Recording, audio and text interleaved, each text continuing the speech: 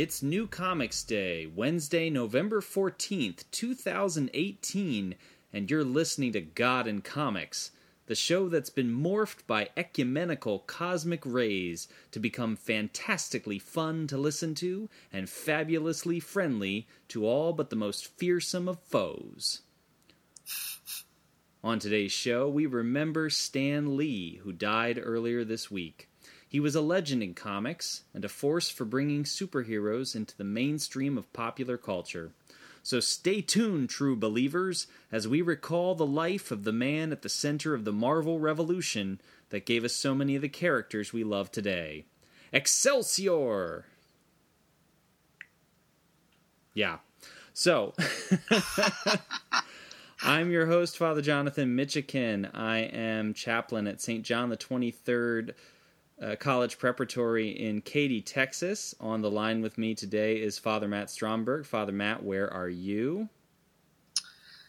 I am from Schenectady, New York, where I'm the rector at St. George's Episcopal Church. And also on the line is Father Kyle Tomlin. Father Kyle, where are you?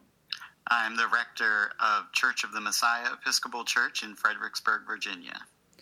Welcome back, guys. It's been a long hiatus, but here we are again, and kind of doing a special episode today so that we can remember the life of Stan Lee.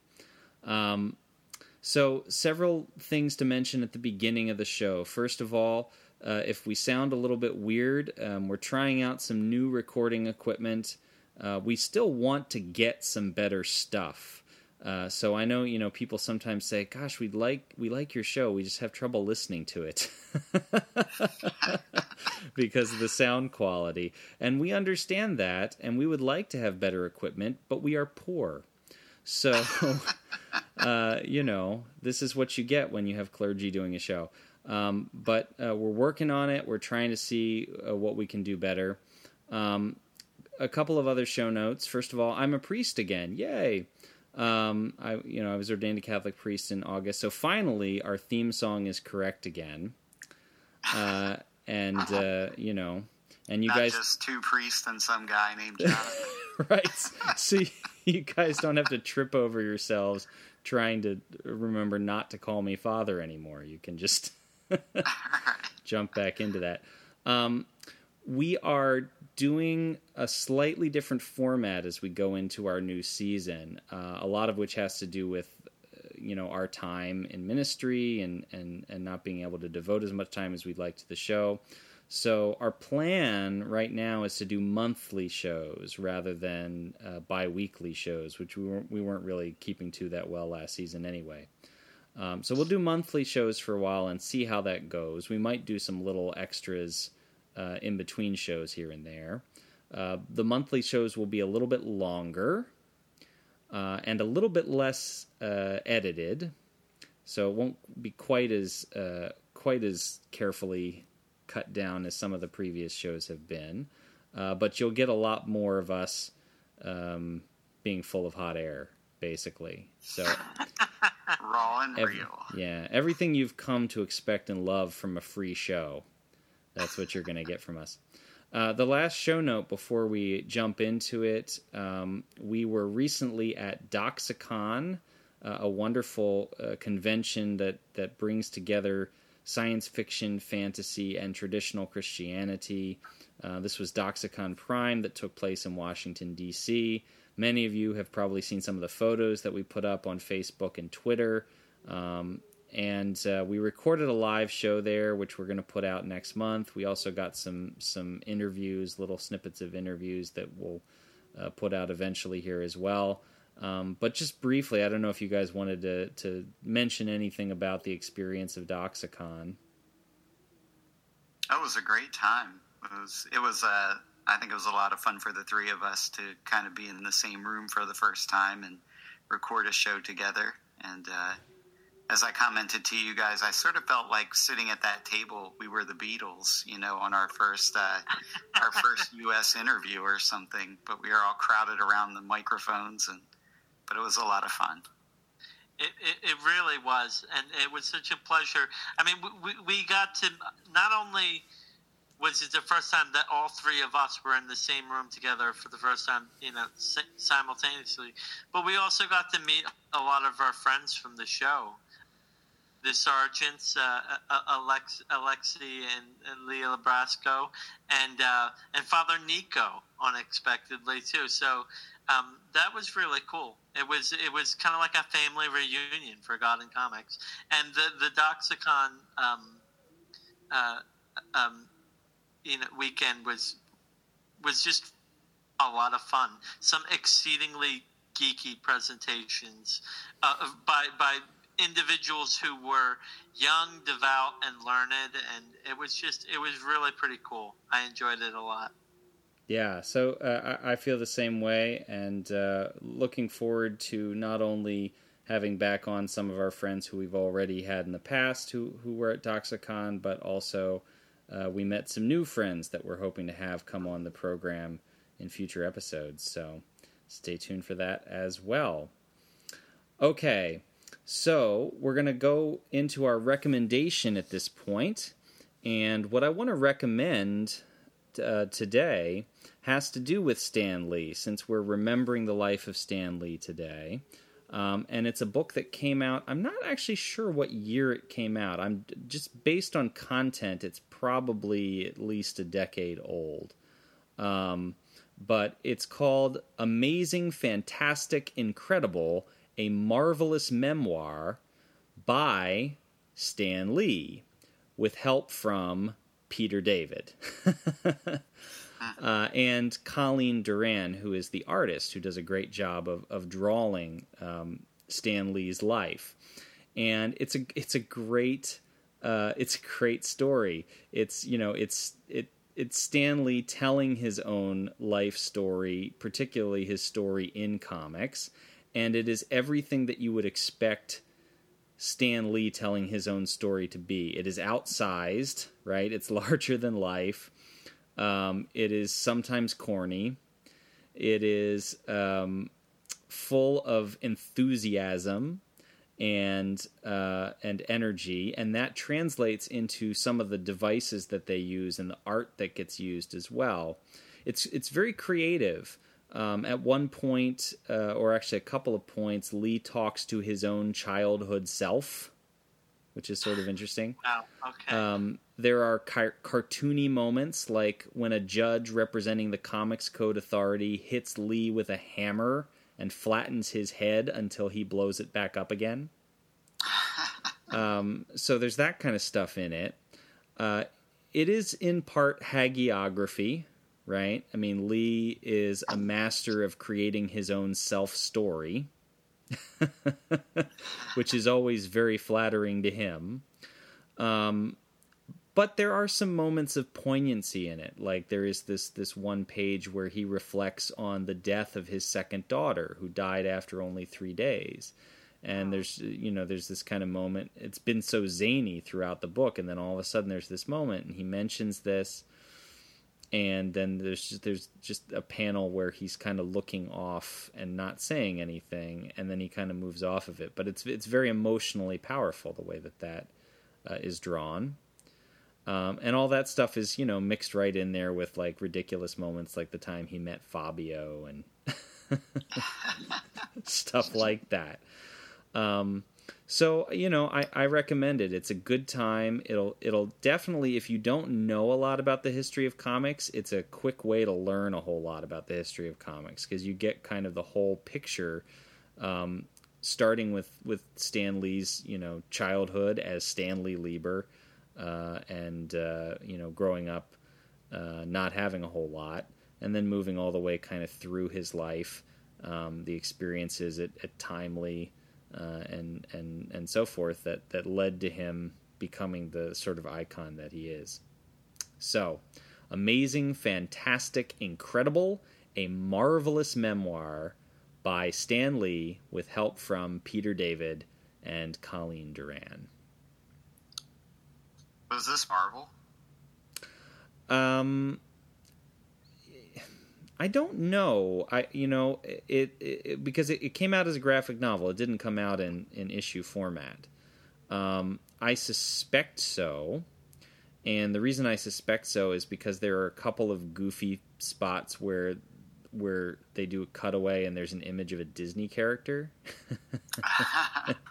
And I suspect they couldn't do that if it wasn't Marvel.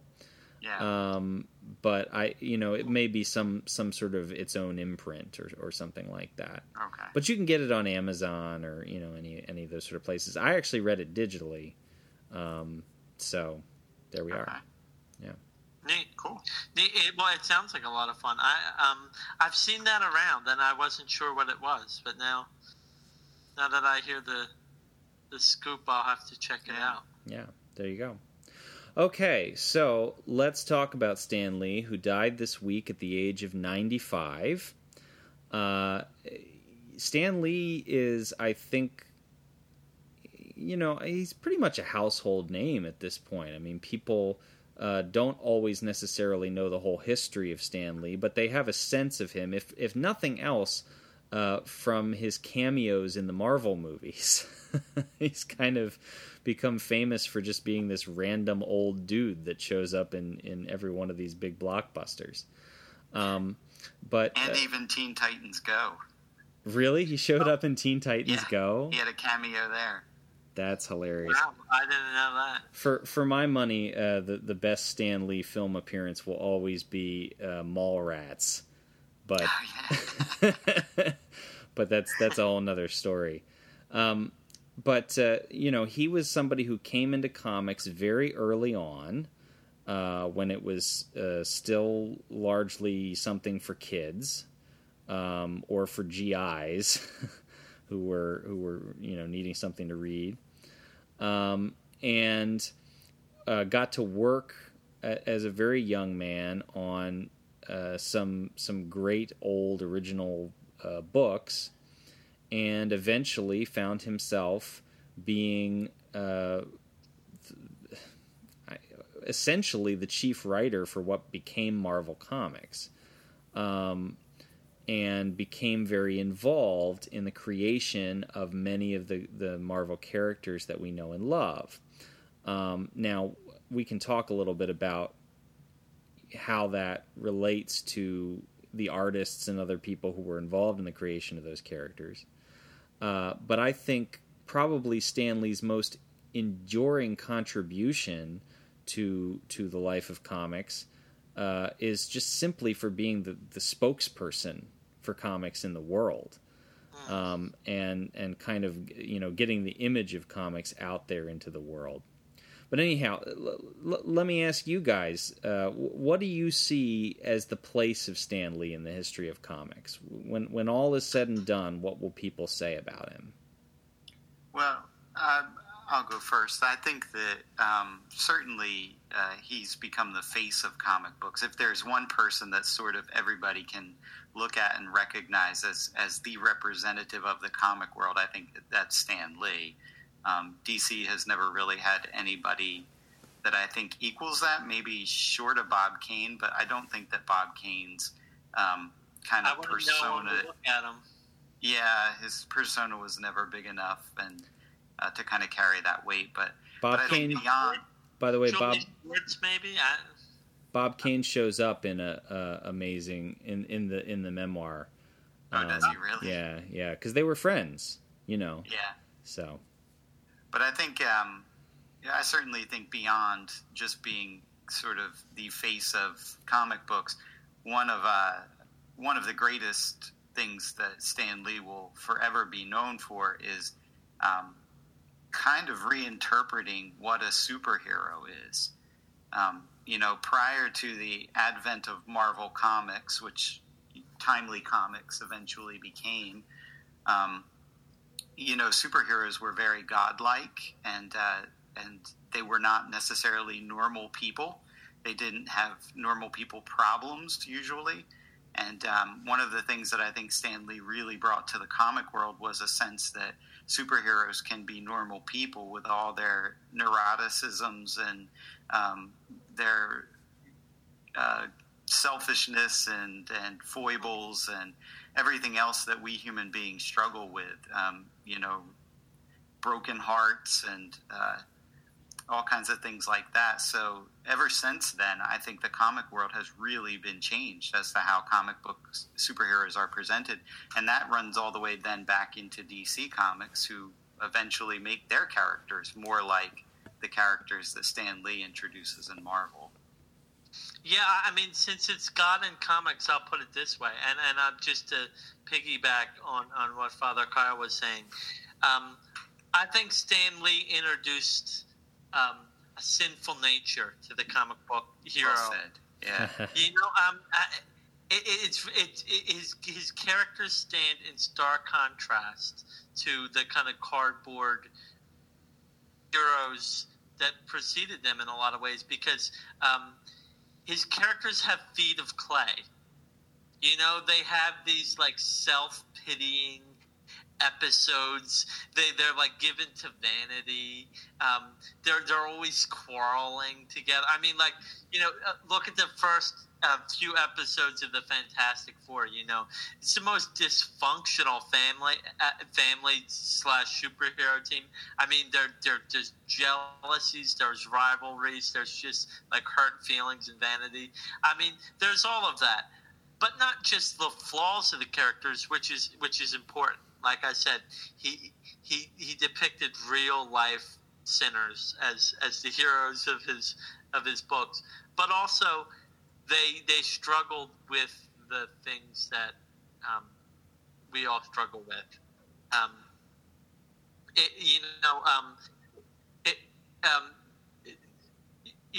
Spider-Man would have a cold and he'd sneeze into his mask or something, I mean, like, just like that kind of stuff, and he was great at doing that.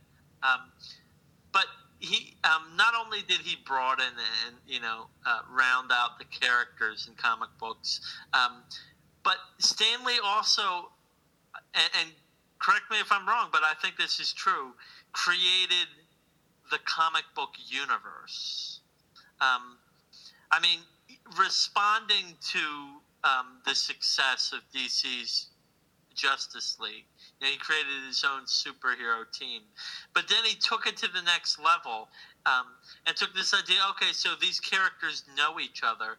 Let's make a coherent world in which they all live, and their stories can overlap. Spider-Man can show up at the Fantastic Four's base. And, you see that taking shape in the early Marvel books, and at first it's kind of rough, but then it becomes a real thing, and it gets going. So he created, more vivid characters. He created this superhero universe. But he also, I think, created community with comic books. For the first time, the creative teams on these books became characters in themselves. I mean, one of the experiences you have of reading a Marvel book is interacting with Stan Lee's like snarky editorial comments all through the book,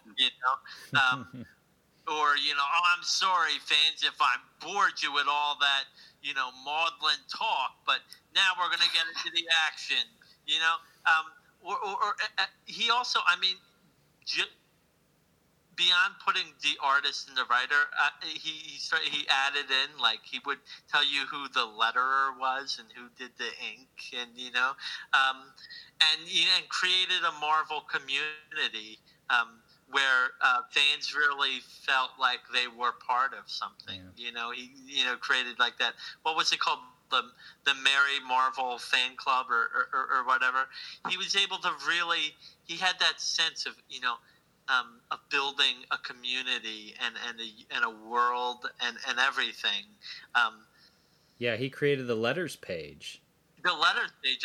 Like it just felt more. He knew he had a remarkable, business sense on one level of how to get people involved and invested in the comic books and in the characters. It stands out that way. You really feel like you're part of something reading a Marvel book. Yeah. This is, you're pointing to some of what I think is enduring for him. not to take away from his creative abilities at all. Clearly he had a great sense of wonder and imagination that helped him to, create characters. But I think his greatest achievement and his most unique achievement is in basically becoming the ambassador of comics to the world. And figuring out how to present comics to the world, he was one of the first ones who was really pushing for crossover into television and film and animation and all of these other things, and was getting his own face out there in this very winsome way, right? I mean, can you think of a time, I can't, where you've ever seen Stan Lee not look excited? He's never been grumpy, right? He's always, you're right. He's always super excited. He's always like energetic about it. He knows how to kind of get out there and really get the idea in front of people. And that had an impact. And, the result of that is eventually the world sort of caught up with it and went, oh, okay. And all these big companies finally realized, oh, these things are actually really valuable intellectual properties. And, we can market them and we can make money. And in doing so, we can expand the reach of these stories and they can reach around the globe.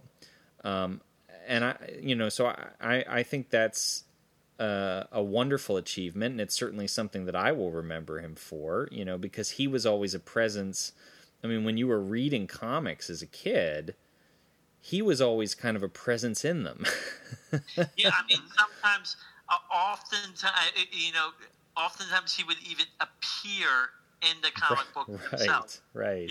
Like he would write himself into the books, or he and Jack Kirby, and their face would be obscured or whatever. We also, I think, need to talk about the way in which Stan Lee added a level of social consciousness to the books. It's especially that was just the perfect thing for in the 60s, the heady 1960s. Stan Lee was out beating the drum on like college campuses and stuff like that, and he was a blogger before there was such a thing as blogging. He had his Stan Lee soapbox, in the back of the book, and it's remarkable to read some of these. I mean, he tackles like important issues, peace and war and racism, and does so with his own kind of like, hey gang, kind of Stan Lee style.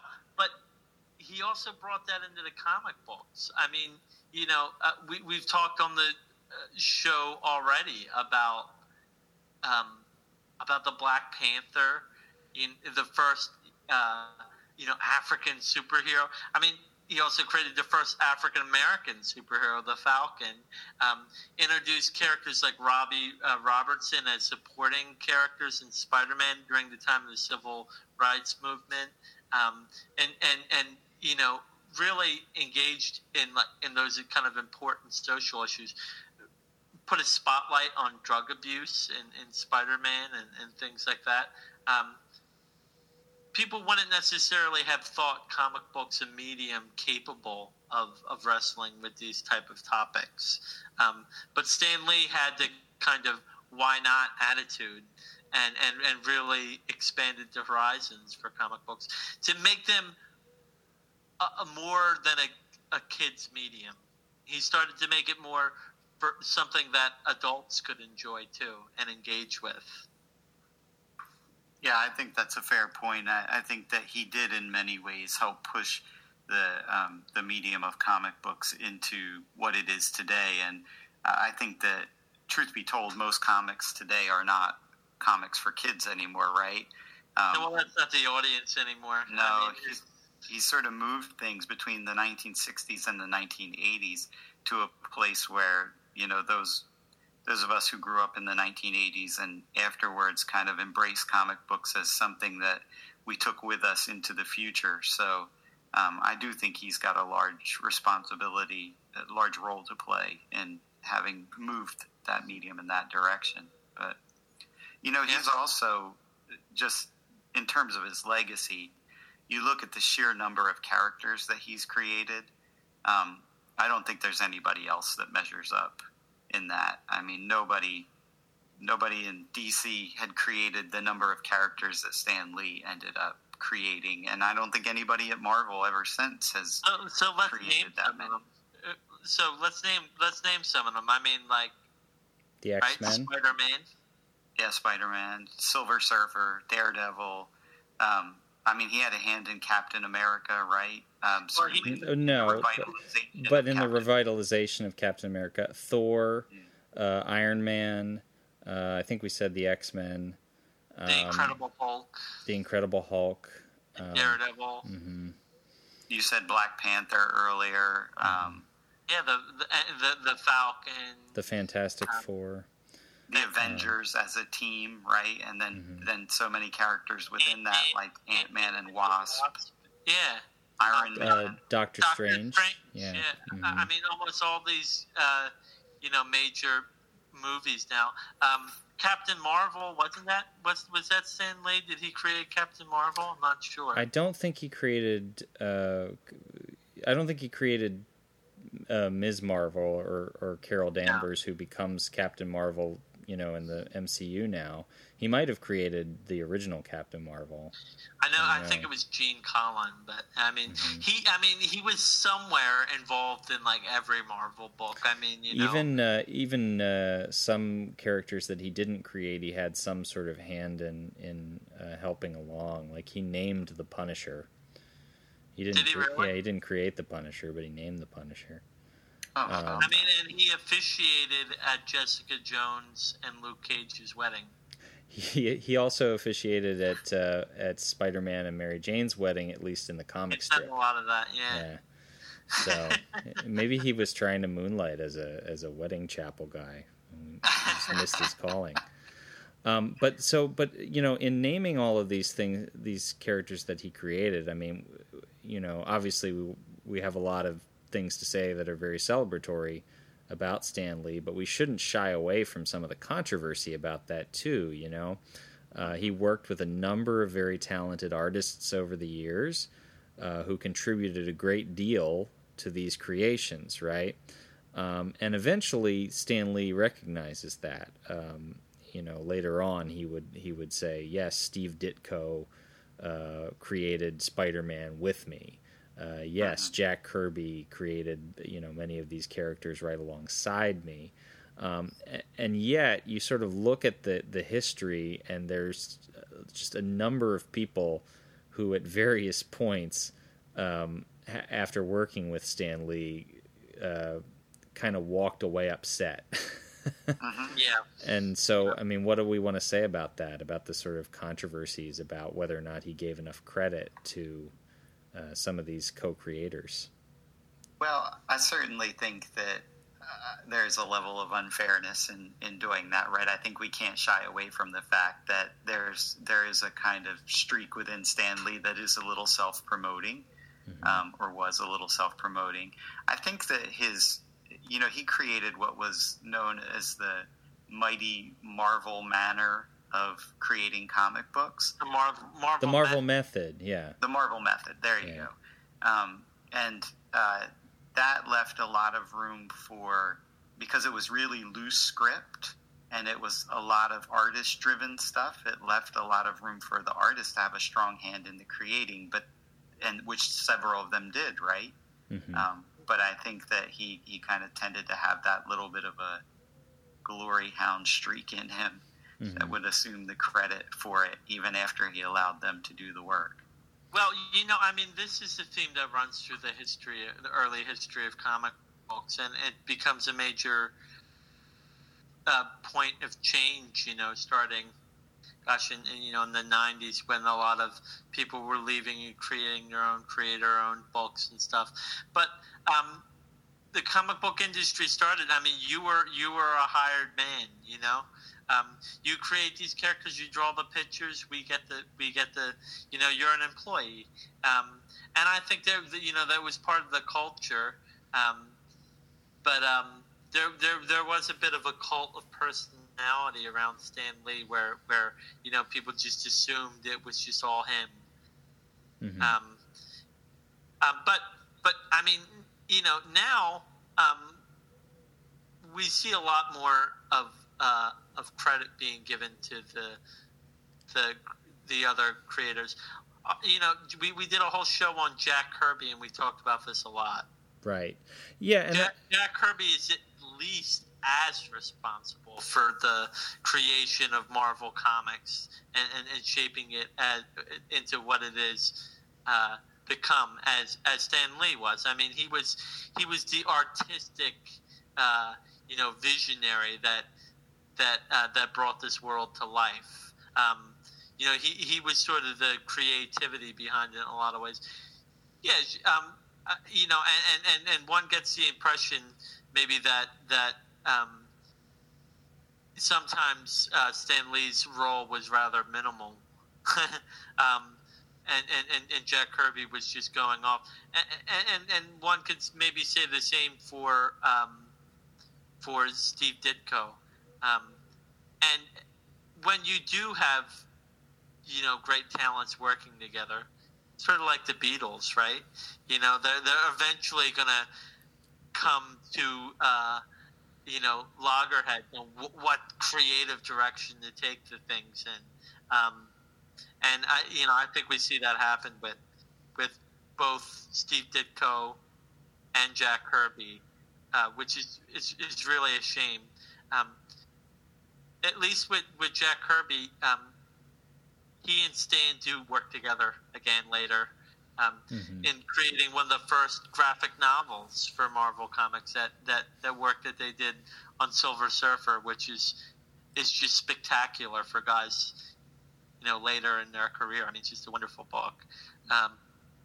But you could see a lot of Jack Kirby's bitterness. When he moves over to DC, he creates this wonderful character, the Funky Flashman. Do you guys know the Funky Flashman? No. No. The Funky Flashman is Stan Lee. He's got these big glasses and his shirt's all open with the chain. He's kind of like a huckster and a scam artist and kind of a used car salesman type guy. Hilarious. It's really funny. He's basically a villain in Mr. Miracle. That's funny. Flashman. Although even the Funky Flashman has become a more endearing kind of character now. Yeah. I mean, the latest Tom King version of Mr. Miracle, he's babysitting Scott Free and Bart is baby and he's changing the diaper and stuff, But he's Stan Lee. I mean, he's obviously Stan Lee. Yeah, check out Funky Flash. I mean, that's the thing, you can't. I mean, even if you and although it's kind of a withering satire, Stan Lee, I think, was not above doing his own form of satire. I always got the impression that he was J. Jonah Jameson. Really? J. Jonah Jameson, is sort of based, at least in part, on Stan Lee himself, and that he pours all his kind of most, least admirable qualities into J. Jonah Jameson, like Peter Parker takes all the pictures and he's like, these are great, I'm gonna make millions, and forget about Peter Parker. I don't know. I don't know about that, because I never get the impression. I mean, certainly Stan Lee wanted to be successful. He wanted the comics to make money and all that sort of stuff. But I never got the impression that his great drive in all of this was money. Oh no! I'm not trying to say that. I do think that I do think that he was in on the joke, right? Yeah, and so he would, absolutely. he would poke fun at himself, and he was okay with that, and so he took himself. He might have sometimes made more out of himself than he should have, but then at the same time, like he was willing to be silly, he was willing to be embarrassed, he was willing to kind of throw himself out there, which is part of why all those cameos in the Marvel films, some of which, by the way, have been pre-recorded. So I don't think we've seen the last of the cameos yet. I think at least the next couple of Marvel films should have him showing up. No, he was never afraid to play the clown. He was never afraid to do that, and all again, like this is why it's hard, even when you acknowledge his flaws, it's hard to be mad at Stan Lee, because all that he did was just so. It was so aimed towards filling the world with goodwill towards this incredible medium that he had taken under his wing and really intended. I think that what Stan Lee really wanted was he wanted the whole world to acknowledge that comic books were a wonderful form of art. That comic books were a great way to engage with story, and to explore who we are, and even the things that you guys were already talking about in terms of, unlike the early DC characters that were basically just gods, that he wanted to make people who were real people and who were flawed. You can almost see there the difference between different mythologies, right? If you think about like the Greek pantheon versus certain other kind of mythological pantheons, where you've got foils, gods with foils, gods who mess up their romantic relationships all over the place, and who don't quite know how to operate in the world. I think he was embracing all of that as an opportunity for us to see something of ourselves, and to learn from it, to laugh at it, to cry with it, whatever it is that we needed to do.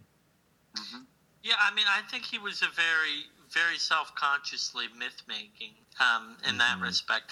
If you in interviews when he's asked his literary influences, he'll point back to mythology and the Bible, and say like the kind of the Old Testament stories and the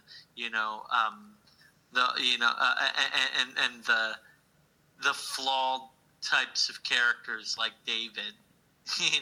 Who's a hero, but he's a hero with feet of clay. All what profoundly shaped like his own approach to storytelling. So here's my question: what do you guys think the comic book world looks like in a post-Stan Lee era? You mean going forward? Yeah, going forward. Now we're going to live in a world now where there is no Stan Lee. How does that change comics? I don't know. I haven't really thought a lot about this thus far, but my kind of gut level reaction is that I don't think for the immediate future it changes a whole lot. Not to minimize his influence, but actually to uphold his influence, because I think that the stuff that he's done and that he's contributed to the comic book world is just so deep and so long that I think comics are going to continue down the kind of path that he's marked out for them for the foreseeable future. That would be my gut level reaction. I just think he was involved in this medium for he's 95 years old when he died, and we're looking back into the 1940s, so we've got a good 70 years of Stan Lee or more. That's a long-lasting imprint, and I think that'll still kind of carry comics forward. But that's my sort of gut level first reaction. Certainly his creations and his work will endure long after he's gone, right? But it is sort of a poignant milestone. Because here we are. Steve Ditko's gone. Stan Lee's gone. Jack Kirby's gone. I mean, it is sort of like, for the last several decades, they've sort of been there in the background. And the connection to the silver age of comic books, the dawn of the Marvel age, was always sort of there. And I think we've really now crossed the kind of milestone there where we are in the post Marvel age. We're in the post Stan Lee age where it's like their work is the foundation for something, but it's a new era, and there'll ever be someone as that has that kind of universal influence on comic books again. I don't know. Maybe I'm wrong about that, but it doesn't seem like there's going to be anybody quite like Stan Lee again. And I feel like we've mentioned the Beatles a few times already, but it's sort of the same thing, right? Bands. But there'll never be a band like the Beatles. Not that there's not like incredibly talented, but it was just they were the ones for that moment, And Stan Lee was just the guy for that moment. He happened to be there. He had the ideas. He had the vision, and it was just I don't know. Is there anybody even like that right now? Well, does there even need to be? Does there even need to be? I mean, that he punched a hole in the culture that allowed for the space for comics to kind of come into it. I don't know that we need there to be another Stan Lee. I just sort of wonder how things develop from here. But as far as like the place of superheroes in popular culture, I mean, it's pretty cemented now. I can see us going to a place where we don't have quite so many blockbuster films coming out all the time with these characters, but I don't ever see us going back to a place where comic books are just dismissed, as just this childish thing anymore. I mean, I think that this has, he has really helped to establish comics as a legitimate form of storytelling, and I don't see that going away. Yeah, that was kind of the point that I was making. I think that he's just left such a mark on it, and I think we don't need another Stan Lee. I don't think we ever will have one, at least in the immediate future, right? I mean, even some of the great names that have come up in comic books in recent years still don't have what Stan Lee had, and I don't think they ever will. They don't have the kind of culture shifting persona that he had, nor do they have the kind of deep level of creativity that I think came out of him. No, even guys whose names that you and I would know, like we would know.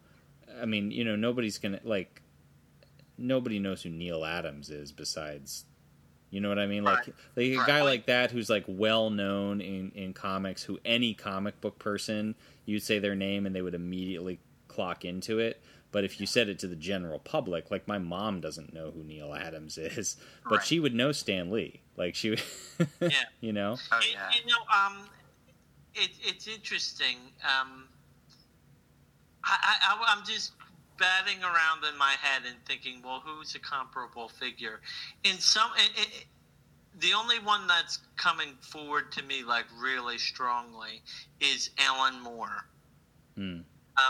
And Alan Moore he couldn't be more different than Stan Lee, but he's really had a seismic kind of influence in the medium, and his work has spilled over into into the culture in different ways. I mean, Anonymous uses the V for Vendetta, and the movies that have been based on him. But it couldn't really, and he in himself, he's this like kind of larger than life character. But and you see, he's got a ton of imitators. Like comic books today wouldn't be the same without Alan Moore. But still, is it the same as Stan Lee?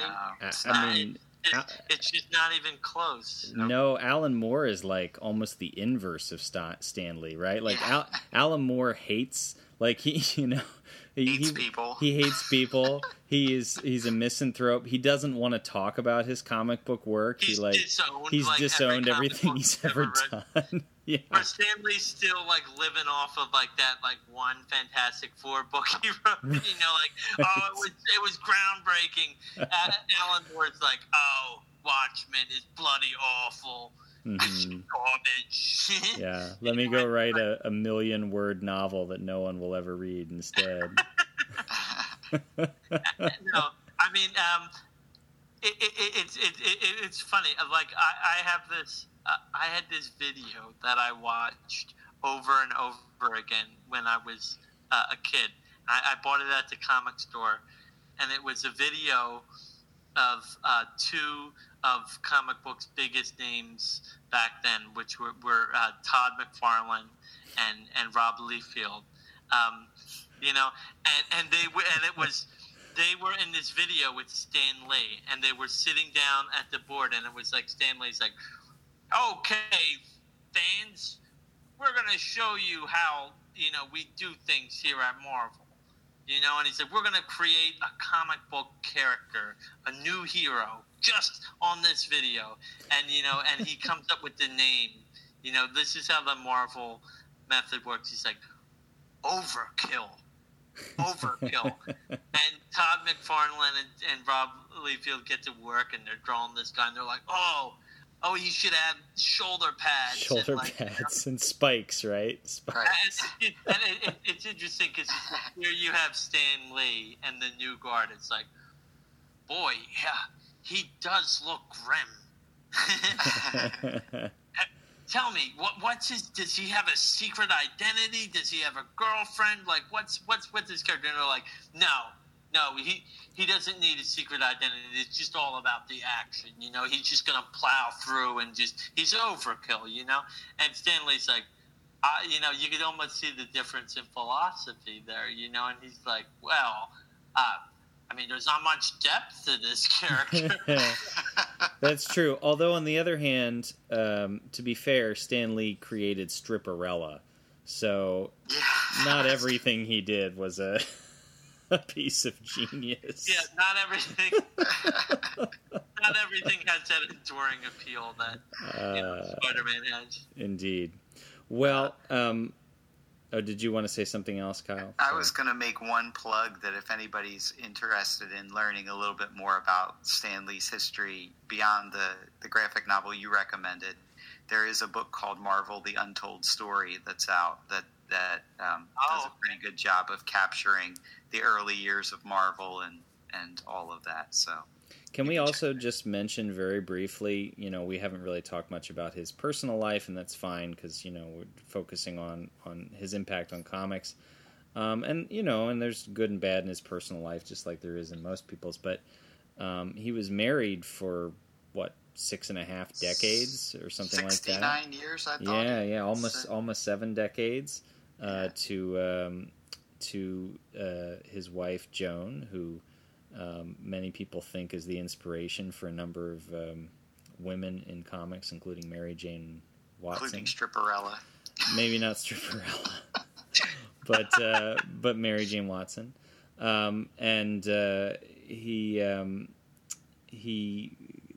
They clearly cared a great deal about each other, and I just like to celebrate stuff like that because it seems like that's such a rare thing to see. So. Absolutely. Of course, she passed away before him a couple of years ago. But there we are. Okay, well, friends and true believers, There is a lot more that we could obviously say about Stan Lee. There's a lot that you all probably have to say about Stan Lee, and we'd love to hear your thoughts about the passing of this comic book legend. You can tell us over social media. We're on Facebook at facebook.com/GodAndComics, or you can tweet at us. We are on Twitter at GodAndComics.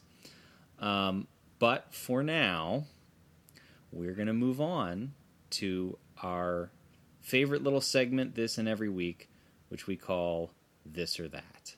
This or that, this or that. Come on, everybody, let's this or that.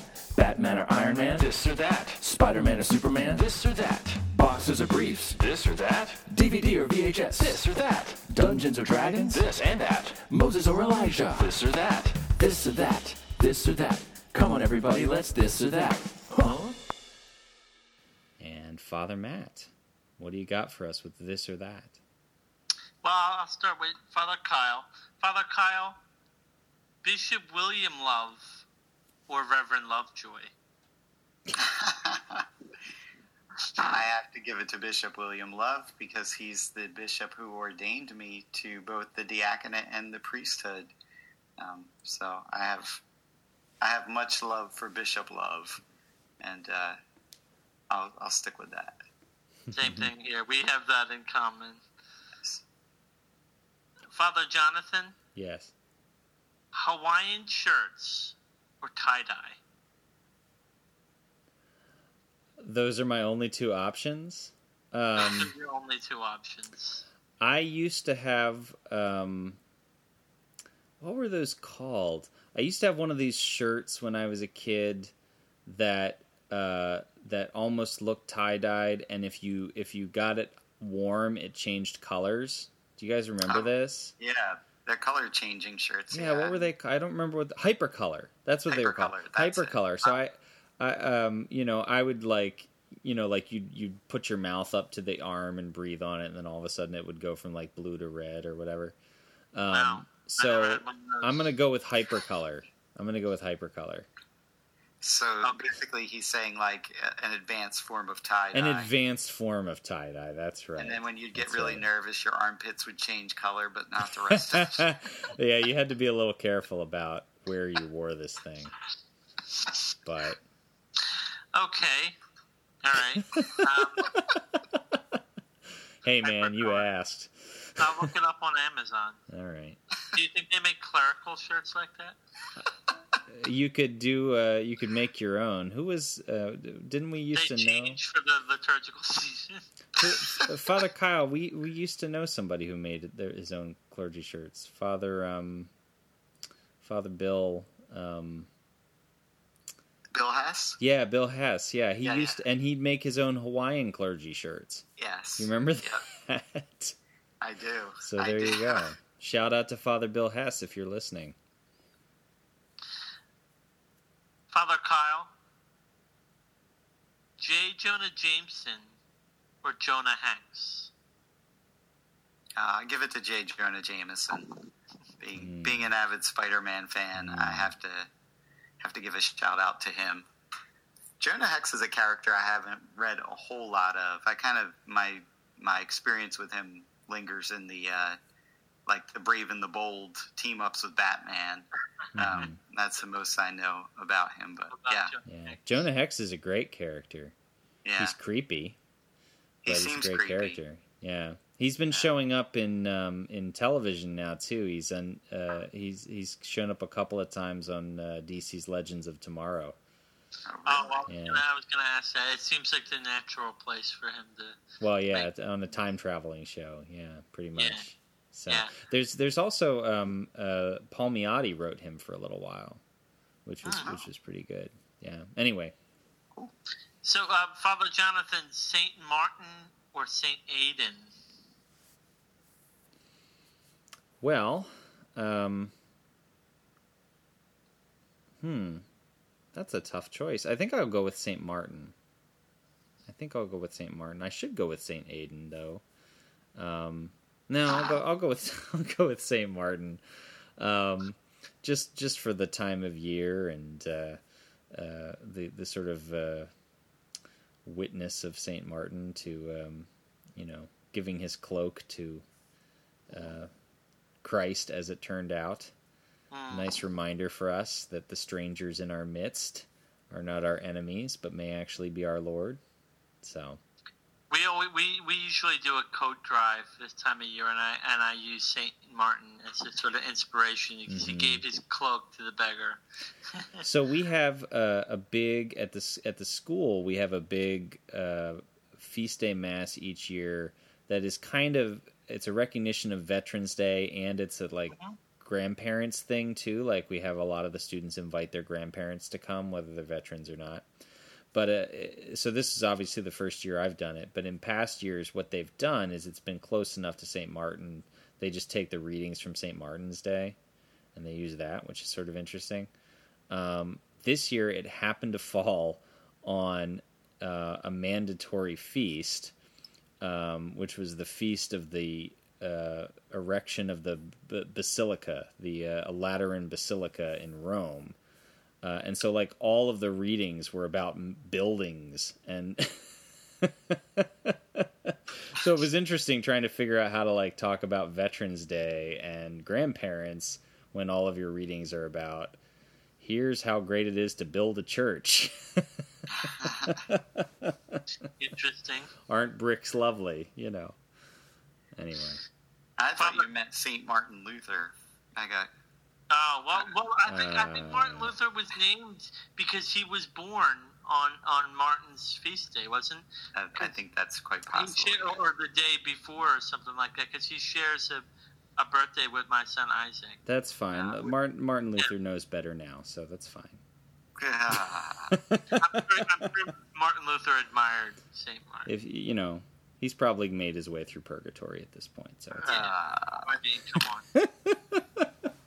Hey, man, you opened that can of worms. I did. So, Father Kyle, Kingpin or Burger King?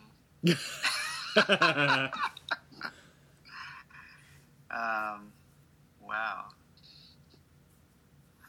Well, I'm gonna go with Burger King. I haven't eaten Burger King in what was it now, 25 years. But at least Burger King won't kill me. So I have to go. Burger King is the man with ill intent. Yeah, Burger King may be the greatest villain of all. You don't know. Unless they want to, give us money to do the show, in which case Burger King is perfectly fine with me. Burger King down the street from me that I sometimes can't help but go to during the day. But it's I struggle. I'm an addict. But but they had this sign out front, and it was a giant burger, and the burger was green. Like, the bun was green. Like, that's called mold. and it was like a piece of fried chicken and a cheeseburger on, like, a bright green bun. And it looked like just about the most disgusting thing I've ever seen. I can't imagine anyone eating that. Yeah, what you guys need is, you need Whataburger. We have Whataburger here in Texas, and it's I saw those. Did you have any while you were here, Father Kyle? Oh, next time you're out, I got to have you guys out. It's a fast food place, but it's like the best. It's the best fast food place. Down in Texas. You should. I'm telling you, at least in Houston, the food is pretty amazing. So there needs to be some sort of convention here that can invite us to come, so you guys have a good excuse to come out here. Yeah, and then I'll feed you. Yeah.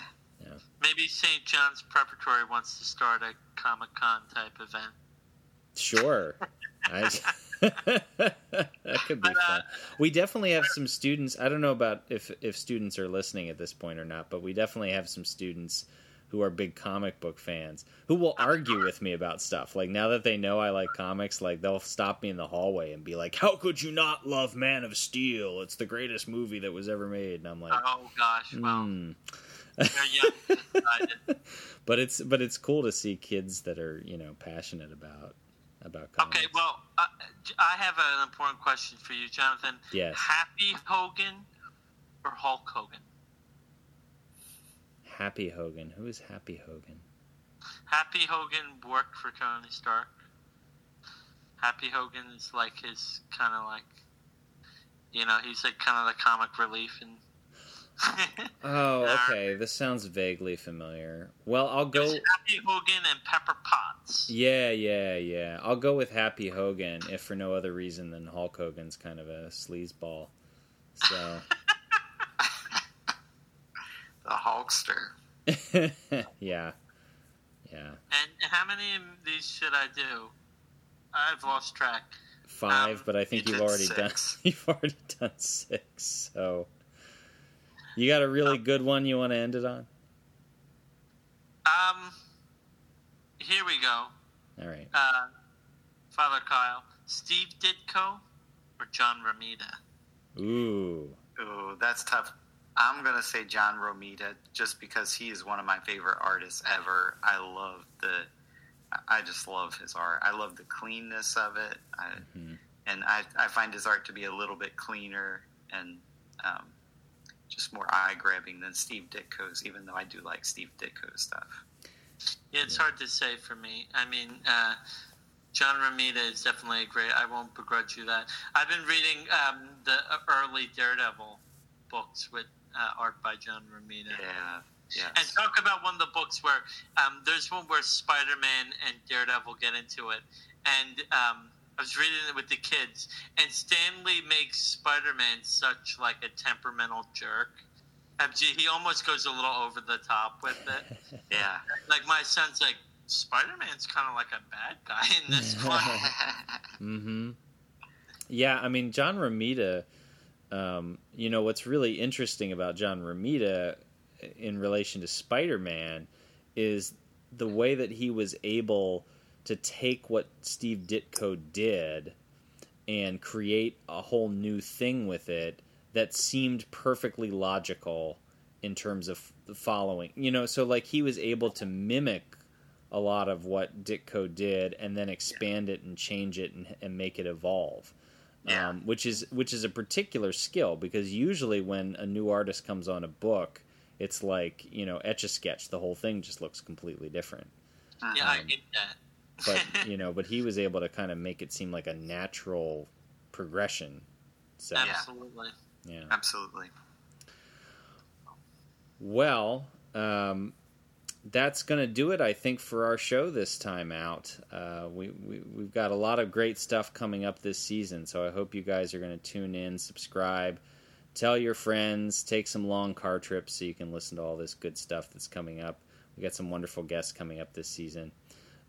But in the meantime, be sure to check out our website at godandcomics.com. It'll tell you all about us. You can listen to the show again while you're there. You can check out links to some of the rad stuff that we talked about today.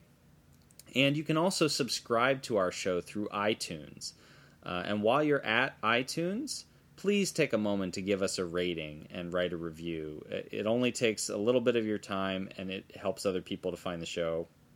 And we would be tremendously grateful. I don't know what we can offer you to do this. Maybe like Father Matt can do your home answering machine message or something. But